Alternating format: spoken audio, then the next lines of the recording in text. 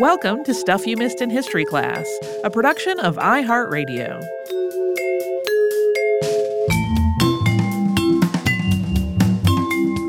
Hello and welcome to the podcast. I'm Holly Fry. And I'm Tracy V. Wilson. You have probably noticed that there's a name that pops up pretty much any time we're discussing photography in history, and that is Daguerre. We have referenced him and his daguerreotypes and the invention of that many times on the show, and we often use it as a reference point for when other people are taking pictures and how far along they've come. We're probably going to reference it again because he really innovated and touched a lot of lives. But well before he figured out how to capture images through a camera obscura, he was an artist and an innovator in entertainment. So today we are going to talk about all of that because we've never covered him before. And of course, we will also talk about his work in photography. He's one of those people that has come up so many times that we had to have the conversation about whether we had already done this episode. Yes. Tracy, are you sure we haven't covered Daguerre? I just looked through the whole spreadsheet, not in there. No. So, he was born Louis-Jacques Monde Daguerre on November 18th, 1787, about 180 kilometers west of Paris in a town called Cormeilles-en-Périsy. The family, especially Daguerre's father, who was named Louis, they were royalist in their politics. And Louis had a sister who even was named after Marie Antoinette. That sister was born in 1791. The senior Louis Daguerre worked as a court crier before the Revolution, and that was a civil service job. But as the French Revolution really heated up, that job, of course, went away. For a while, that meant that the family moved to Orléans, where Louis Sr. found work as a clerk in an estate. And in 1793, of course, Louis XVI was guillotined, and the Reign of Terror began. Daguerre's father was employed by Louis-Philippe II, Duc d'Orléans, who sided with the revolution, but he was, of course, a cousin of the king, and he was eventually guillotined for his association with the House of Bourbon. And though Louis Daguerre Sr. remained employed at the estate, this seems to have pretty much meant that life in Orléans was a little bit more somber than it had been when the family first arrived there. There are some holes in the story of Daguerre's early life. Some of that is just because it would have been unusual for just a regular child's life to be well documented, but it's also because of the period in which he was born. So consider, for example, he would have still been basically a baby, not even 2 years old, when the Bastille was stormed in 1789. So his whole childhood was happening at a time when the monarchy was falling, the revolution was raging. That all would have been very difficult for his royalist father, and it also would have meant that a lot of just so-called normal life was significantly disrupted. So we know that Louis Daguerre was enrolled in public school in Orléans, but due to those constantly shifting sands of the French government, there were long stretches sometimes, where classes did not assemble. So Daguerre got something of a patchwork education. But he spent that ample free time that he was afforded by the gaps in school to develop his natural talent, which was drawing. While Louis Daguerre's name is forever linked to photography, he really did not start out on a career path that would suggest that outcome. In 1800, Louis Daguerre drew a portrait of his parents. This was sort of an audition. The skill that he exhibited with this portrait led to him being offered an apprenticeship. Not exactly with an artist, though. It was with an architect. This was a stable career path for an artistic 13-year-old in a time when France really did not have that many stable career paths. So for 3 years, he dutifully worked at perfecting his ability to render the drawings of building structures. That's something he seems to have really enjoyed. He loved recreating true life detail in his drawing, and architectural drawings were to him just another iteration of that. Now, as a note, this is something that I stumbled across a lot while researching this episode. You will sometimes see it mentioned in biographical write-ups of Daguerre that he also worked as a revenue officer during this early period of his life without much additional information about it. And it kind of seems like this might actually be the result of some confusion due to his name being the same as his father's. And since we know that his father did work as a clerk at an estate, that kind of seems like the most likely scenario. When the younger Louis Daguerre finished his apprenticeship at the age of 16, he didn't take the next step into architecture. Instead, he went back to his love of art. He decided to move to Paris to study painting and to try to make a life as an artist. This was something that his parents found terrifying. They had supported his artistic tendencies, but there was just uncertainty and a lack of stability in an art career. And then on top of that, they were also concerned that the young Daguerre would fall into a life of debauchery in Paris. Finally, after a lot of discussion, they made an arrangement that was agreeable to the parents and the son alike. Louis's father got him an apprenticeship in Paris with Ignazio Eugenio Maria Daguerre. And Daguerre was born in Turin, Italy in 1758, and like young Louis Daguerre, he showed artistic proclivity from a very young age. And he, too, had moved to Paris to pursue his art, although he did so when he was in his 30s, and by the time his life met up with Daguerre's, he had become a renowned theatrical designer and a painter for the Paris Opera. And Daguerre moved in with him as part of this apprenticeship deal. That was something his parents insisted upon. This was a time in his life when Louis Daguerre lived a pretty enviable existence. He was young, he was making connections in the Paris art scene, and he made the most of that. There are stories about how much fun he was at parties and how he would go into such gatherings walking on his hands. He loved Paris, and Paris loved him back. He was really beloved among his peers. At one point, he even appeared on stage in a small role in the Paris Opera. Yeah, there was one section of a biography about him I was reading where it said that he knew how to walk a tightrope and that he may have learned this when he was a young boy because festivals would come through the area where they lived. And I'm like, yes, but how did that come up? While he's just hanging out with his friends, like, oh, would you like to see me walk this tightrope that just happens to be here and present? That's a little less clear. But he had a lot of fun skills, it sounds like. And just as he had spent 3 years as an architect's apprentice, he spent 3 years under Daguerre's tutelage before deciding that he wanted to move on. And this was a pretty natural progression because his next move was to take on an assistantship with another artist. And this time it was Pierre Prévost, famed panorama painter. Panoramas are enormous paintings. They were mounted in circular rooms and intended to be viewed from a central viewing platform. They had made their debut in London in 1793, and then Paris had quickly embraced this medium. And Prévost really excelled at creating deeply detailed vistas that captured the attention of visitors. He didn't do all this on his own. He had a team of assistants who worked with him, and that is where Daguerre fit in. In addition to being an apparently delightful party guest, Daguerre was also a really hard worker. Yeah, he did not ever shirk his work. And moreover, he seemed to have an attitude of like, I will learn everything I can from my mentors. And he really applied himself in every position he was in by all reports. In 1810, while Daguerre was still working for Prévost, and he was 23 at the time, he married the 20-year-old Louise Georgina Arrowsmith. Her name is English. That's because her parents were English, although she was born and raised in France. And these two were very much in love. This was a love match. And when Louise's brother had a child out of wedlock, the Daguerres raised her as their own daughter. Her name was Marguerite Félicité.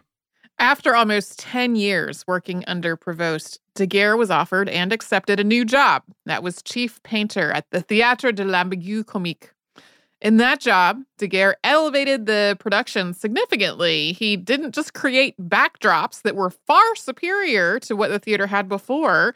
He also introduced a new way to use them through lighting design. He devised systems of lighting effects to create convincing moonlight scenes. And when it came time to stage the eruption of Mount Etna in a play titled Le Belvedere, Daguerre created a sensation with his lighting design. This spurred ticket sales for the theater.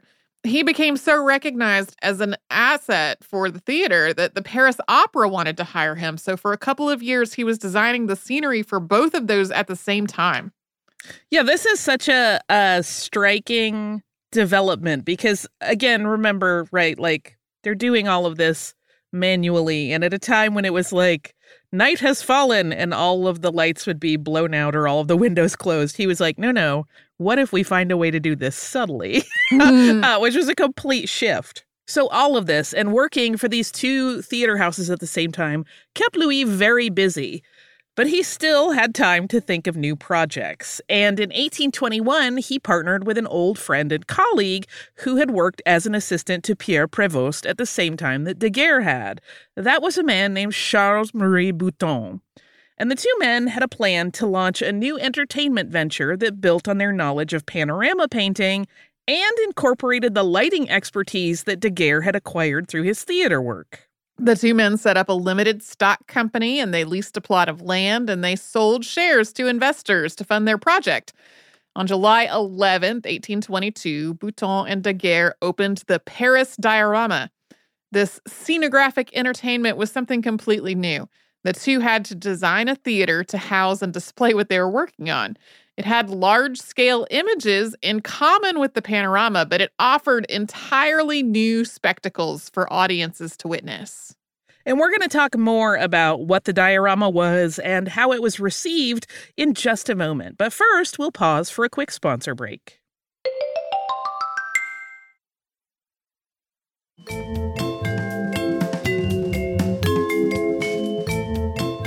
So in the diorama, scenes like landscapes and architectural views were painted in large scale for audience viewing.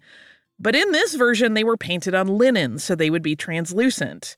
Then lighting effects were used to bring the painting seemingly to life before the viewer's eyes. This was, again, remember, before electrical current was used in buildings by a number of decades, so Daguerre had designed the theater to make use of natural light. There were windows and skylights around the theater that had shutters which could be operated manually to great effect. To add to the illusion, there were sound effects. Sometimes there would be an actor to fill out the image in a three-dimensional way. There wasn't any story in play for these scenes. It was just the magical illusion of feeling like you were sitting in a meadow by a mountainside or standing near a brook or looking out over the interior of Canterbury Cathedral from a high-up gallery. These scenes would last for 10 or 15 minutes, and then a massive turntable would rotate the image away and bring a second one into view that would be similarly animated with light and other effects. Both the public and critics really raved over the diorama. Some were said to have been reluctant to accept that they had been looking at a two-dimensional image that whole time. Yeah, there was allegedly one woman who asked to be led down the steps of the cathedral, and they're like, they're not there. In less than a year, the business had made back the money that it had cost to open it and to operate it, and it started to turn a profit. The next obvious step was to open a second location, and that second one was in Regent's Park, London. Because this had been a proven success already in Paris, Bouton and Daguerre had no trouble finding investors for their second theater. And when it opened, it was covered extensively in the British press. On September 29th, 1823, the Morning Chronicle of London ran a story that was simply titled The Diorama. It read, quote, "The diorama, which has long been an object of wonder and delight at Paris, is at length established in this metropolis. A spacious building has been expressly constructed for this exhibition in that part of the New Road which adjoins Portland Place, at an expense which is said to have exceeded £10,000. And on Saturday, a select number of visitors was admitted to a private inspection, previous to it being opened to the public on this day." There was also an assurance in the write-up to potential visitors that this was definitely a very different thing than the panoramas which had been popular in London for years at that point. It read, quote, "The diorama differs in this respect from the panorama that instead of a circular view of the objects represented, the whole picture is seen at once in perspective. But it differs from it still more essentially in the extraordinary fidelity with which the objects are depicted, and in the completeness of the optical illusion." Later on, after describing pretty much every corner of the theater in detail, the journalist writes, quote, "In the diorama, everything contributes to favor the illusion. The skill of the artist is the first thing which strikes us in the panorama and the last in the diorama." Both Daguerre and Bouton were made knights in the French Legion of Honor by Louis XVIII. Many dioramas popped up in Europe and in North America after their success in Paris and in London. These were run by other operators who were hoping to cash in on the popularity of the medium, but the original partners kept developing shows in only their two theaters. And while the diorama business was still growing, Daguerre had begun to conduct experiments in image capture. As early as 1824, he had set up a lab in the basement of the Paris Diorama building so that he could pursue his fascination with the field of photography. Although it was, of course, not called that yet, it didn't get that name until 1839. He just knew he was trying to capture light and use it to replicate the imagery of the world around him. He did not seem to know that a lot of other men had already been doing the same thing for quite a while with no real success. It makes sense that after creating the diorama, Daguerre would feel driven to find a new level of realism to keep audiences buying tickets. Part of his drive was probably the realization that Bouton wasn't really interested in staying with the diorama long term. Daguerre knew the success of the business was totally up to him. Additionally, the business had a lot of overhead. Every time a new scene was staged, it had to be created from scratch, and that was expensive. But if Daguerre didn't keep new images rotating in, audiences would just stop coming. He eventually sold off his interest in the London location just to keep his finances afloat. And according to friends and acquaintances, none of whom were allowed to see what he was up to, he was completely obsessed with his secret project. His beloved wife Louise brought him food, but even she was not allowed into the lab. He sometimes, again according to friends, went for 2 to 3 days without leaving that lab, often foregoing sleep for unhealthy long stretches as he worked. He had been familiar with the camera obscura for a while. For a refresher, this is a dark chamber, either a room or a box, that has a tiny hole to allow light in. Through that hole, an image of whatever is outside of the chamber is projected onto the opposite wall, inverted.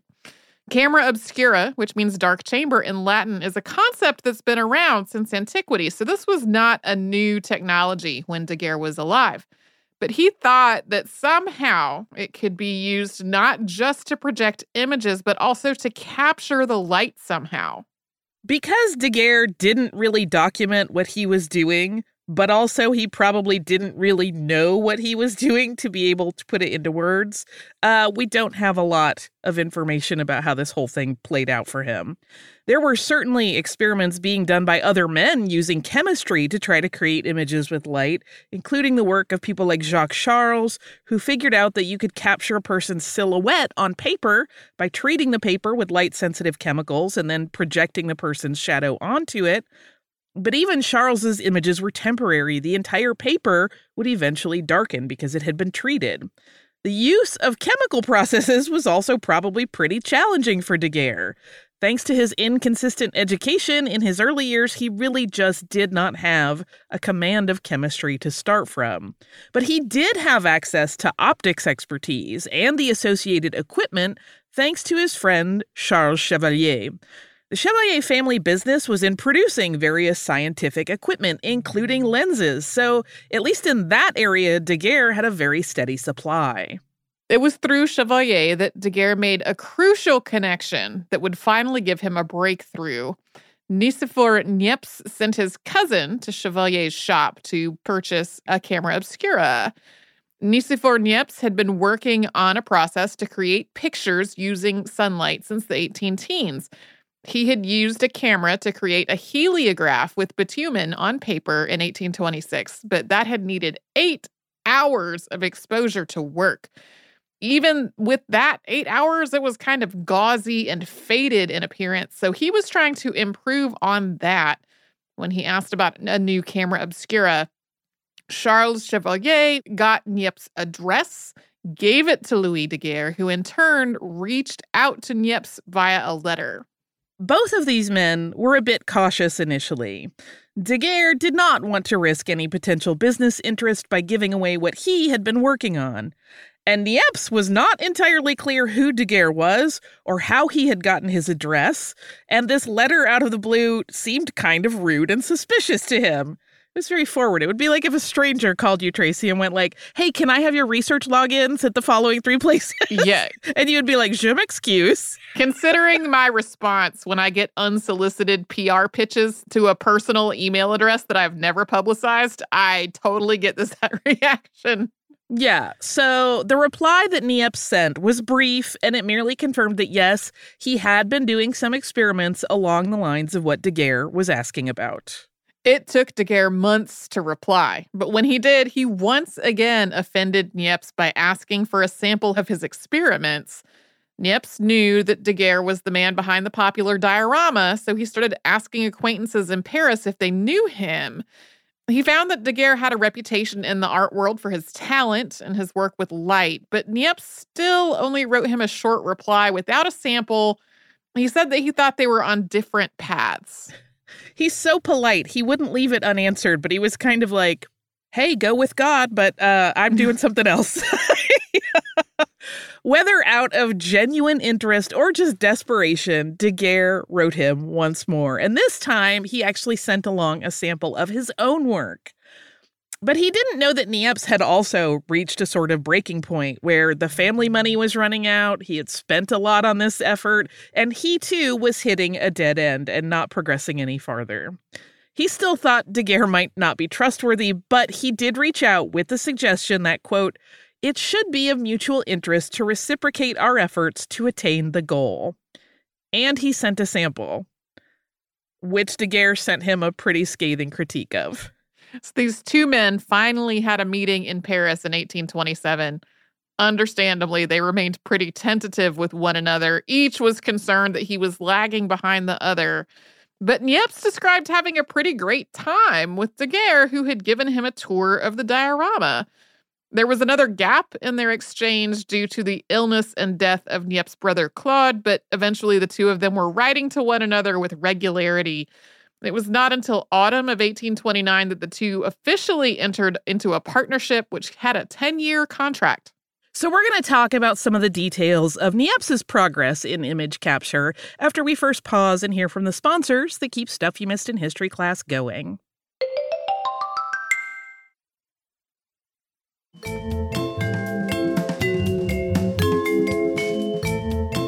In his work, Niepce had coated a paper with silver chloride to capture an image from his studio window of the landscape outside. This was what he called heliography. Eventually, he made a more permanent image from that same window, this time on a pewter plate. He wanted to make a printable plate. And he had also managed to reproduce an engraved portrait with his process and make 2 prints from it. Daguerre traveled to visit Niepce and learn about how he had progressed, and he took all of the information he learned back to Paris so that he could do more experiments. But then in 1830, everything got complicated. The diorama was in financial trouble. Bouton finally left the business entirely, and the July Revolution, in which Charles X was deposed and King Louis Philippe took the throne, that left France in a tense time when letters that talked about something like chemicals could easily be misconstrued as some kind of revolutionary correspondence. So Daguerre and Niepce stopped communicating. Things were so financially tenuous that Daguerre wrote to the crown to ask for a promotion to officer in the Legion of Honor. The thinking was that that would come with a financial payment that would help to keep him from his own financial ruin. But in the time that he had free from working on the diorama to try to keep that going, Daguerre learned Niepce's method of capturing images. He wanted to see if he had any ideas for how to move it forward. He and Niepce were writing to each other in code so they could keep collaborating. This was really a frantic time. Daguerre declared bankruptcy in March of 1832, but he and Niepce kept working. Yeah, eventually they came up with a list where they gave chemicals number assignments, and they each had it so they would just use numbers in their letters, which to me would look like a suspicious code more than just putting words in. So Niepce had used a bitumen coating that hardened when exposed to light for some of his experiments, and Daguerre came up with a variation on that idea that used distilled lavender oil to improve on the heliograph. That lavender oil left a white residue in areas of the image where light had hit it, and that created an improved image than they had had before that the duo called a physototype. This was an improvement, but it wasn't really a breakthrough, not at the level they needed, so they kept working. I like to think that this smelled really nice. I hope so. If nothing else, they could say the studio smelled beautiful. Yeah. So Daguerre shifted his work back to using silver salts instead of a resin-based image capture. There's an apocryphal story about how he got to his next breakthrough. In it, he had accidentally left a spoon on an iodized plate and then later realized that a perfect shadow of the spoon had been created on the plate when the light hit it. So he started to purposefully sensitize the silver on the plates that they were using. He did this with iodine fumes. Daguerre is said to have shared this story verbally throughout his life, but he never wrote it down. We don't really know how accurate it is. Yeah, there are some questions about how much that story may have changed in the tellings. Initially, Daguerre's work with iodine to sensitize plates did not really return results. But he never got to share his frustration about this with Niepce because Nicephore died suddenly in July 1833 after having a stroke. And this left Daguerre without the scientific expertise of his collaborator. But once again, he was tenacious and he kept at the work. And an accident is again said to have given him the next advancement. Daguerre is said to have placed one of his polished silver-coated plates into a cupboard after having exposed it in a camera obscura. The cupboard was a light-proof chemical cupboard that was intended for storing exposed plates. But he noticed when he returned to the place roughly half an hour later, the image that he had exposed in the camera obscura had already developed. A thermometer had broken in the cupboard, and Louis Daguerre realized that mercury vapor was speeding the development.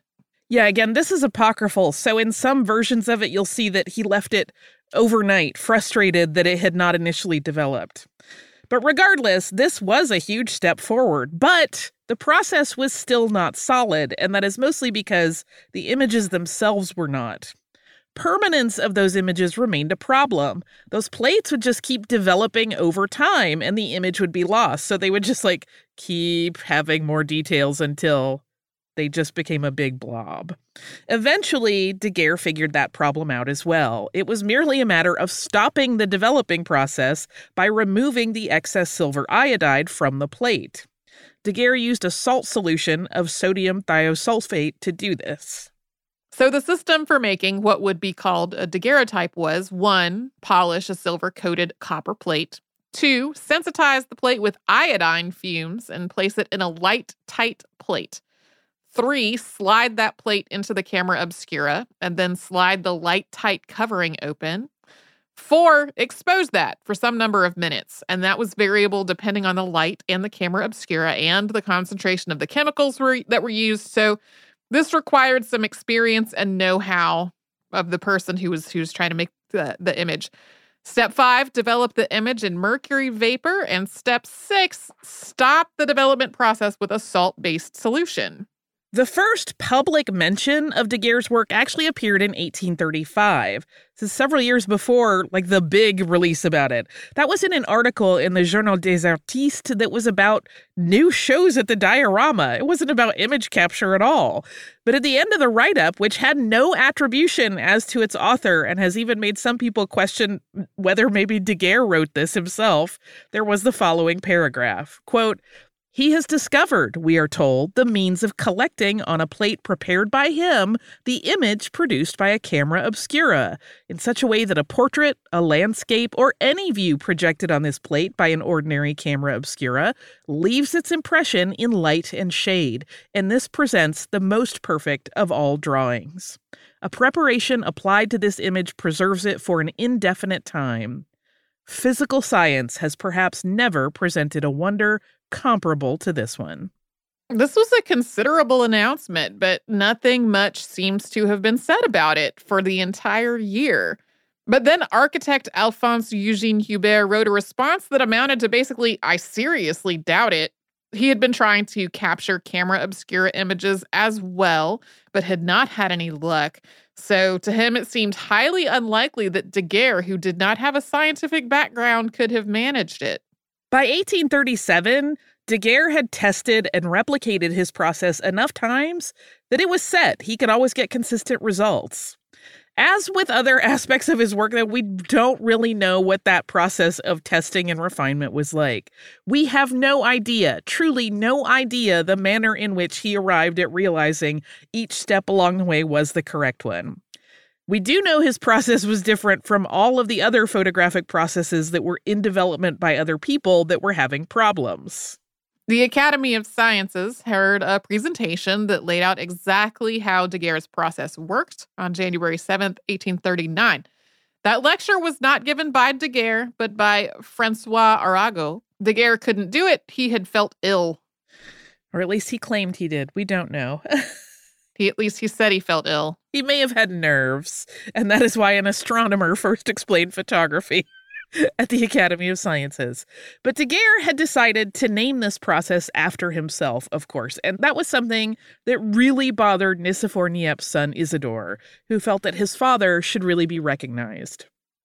But Daguerre really thought that he had changed the approach so much from the heliograph work that Niepce had done that the name shift was warranted. And in a revised version of the contract that he had originally agreed to with Niepce, Daguerre offered his former partner's family financial rights to half of the money made from daguerreotyping and the promise that Niepce's name would always be included in formal announcements. Isidore Niepce signed this new deal. In terms of making money from this work, Louis Daguerre took an interesting approach. He knew from his experience with the diorama that imitators would pop up as soon as he filed for a patent. And in France at the time, there was really not much that could be done about it. So instead, he sold it to the French government. And in turn, the French government released it free to the world as a gift on August 19th, 1839. As part of the sale to the government, Daguerre had arranged for annual payments to be made to both himself and Niepce's family. Daguerre got 6,000 francs a year, and Niepce's heirs got 4,000.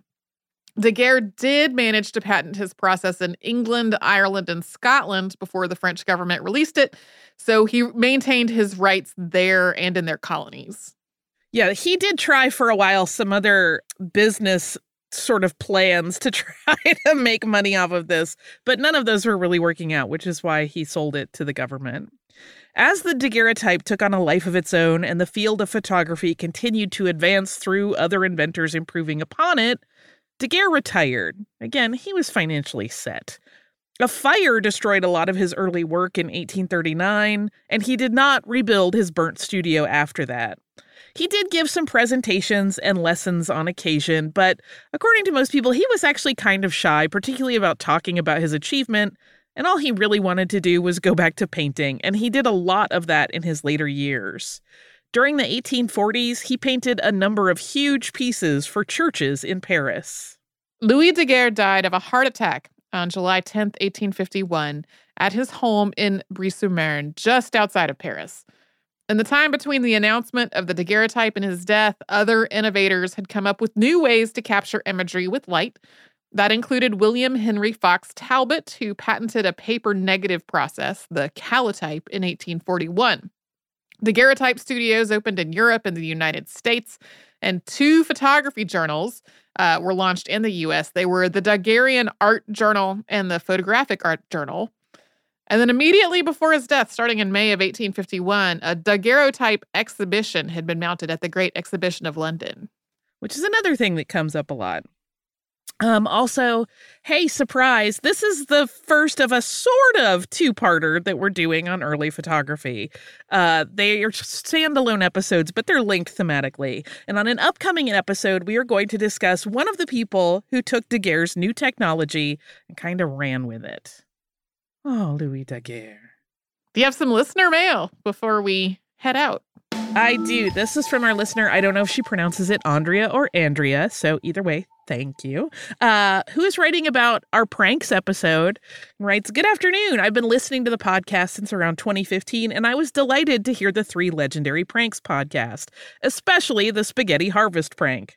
Normally, I am not a fan of pranks since it seems most are mean-spirited and make an unsuspecting person a butt of the joke, but I truly appreciate the pranks that are meant to amuse a person and brighten their day.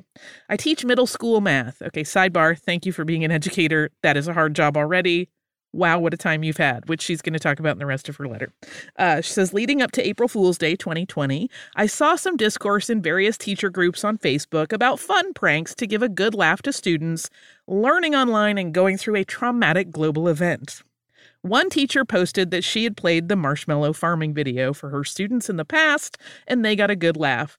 This video is hilarious. It is very similar to the spaghetti trees, except it is a North Carolina farmer talking about how the wet climate has created a problem where the marshmallows have melted and fallen off the trees. And it is similarly given with complete seriousness. It's great. In my class online update for the day on April Fool's Day 2020, I posted an update telling my students they needed to watch the marshmallow farming video and that there would be an ungraded quiz to review integer operations using the numbers in the video. When they actually clicked through to the quiz, I let students in on the joke and I asked them not to spoil the joke for their friends, and I wished them a joyful April Fool's Day. The feedback I got was perfect. Some of them got the joke right away and loved it. Others I had going for a while, and yet others questioned my sanity until a friend told them it was a joke.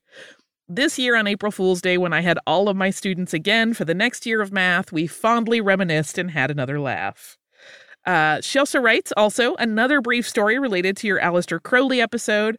I learned of Aleister Crowley in my late teens when I became a huge fan of David Bowie. Bowie referred to the Golden Dawn and Crowley in his lyrics for Quicksand. I was excited to hear Bowie's name mentioned in the podcast.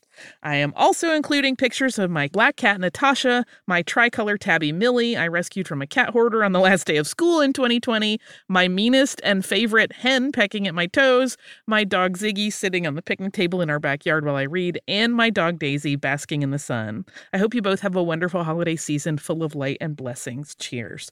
Oh, I love this email. One, I love it because it gives us a chance to thank educators. Two, that is a great way to pull a prank that is fun and joyful. Yeah. And three, that marshmallow video is funny. I haven't watched it. I'll have to do it later. It's very, very funny. And I love this collection of beautiful creatures. And I do understand loving the meanest animals the most. I don't know what it is. There's something in my heart. I do the same thing.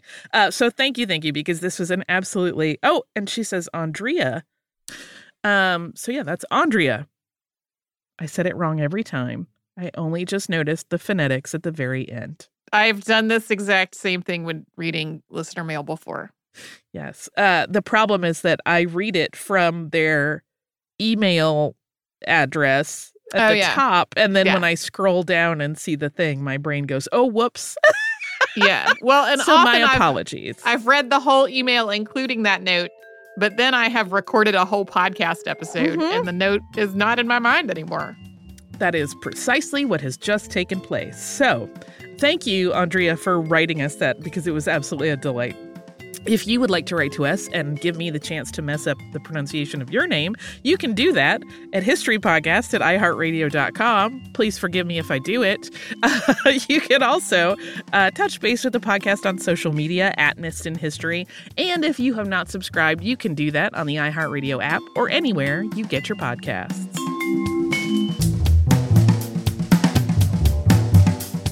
Stuff You Missed in History Class is a production of iHeartRadio. For more podcasts from iHeartRadio, visit the iHeartRadio app, Apple Podcasts, or wherever you listen to your favorite shows.